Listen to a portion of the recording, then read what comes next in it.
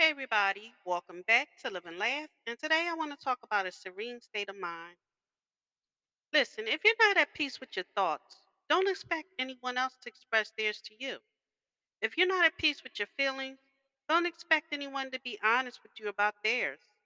If you can't be at peace with the closest people to you, don't expect new people to enter your life.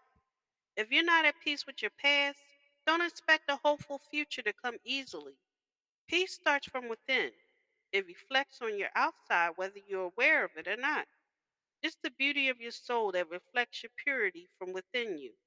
Be at peace with yourself so that you may be content and happy with being who you are, or else you'll be living in conflict with no one other than yourself, and you will become in need of help from someone who is not you.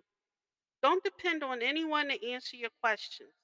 And finally, don't depend on anyone to give you clarity. Find the answers yourself. Find clarity yourself. You have a brain to guide you and a heart to motivate you. Thank you for listening. If you know anyone that can benefit from this, go ahead and share it.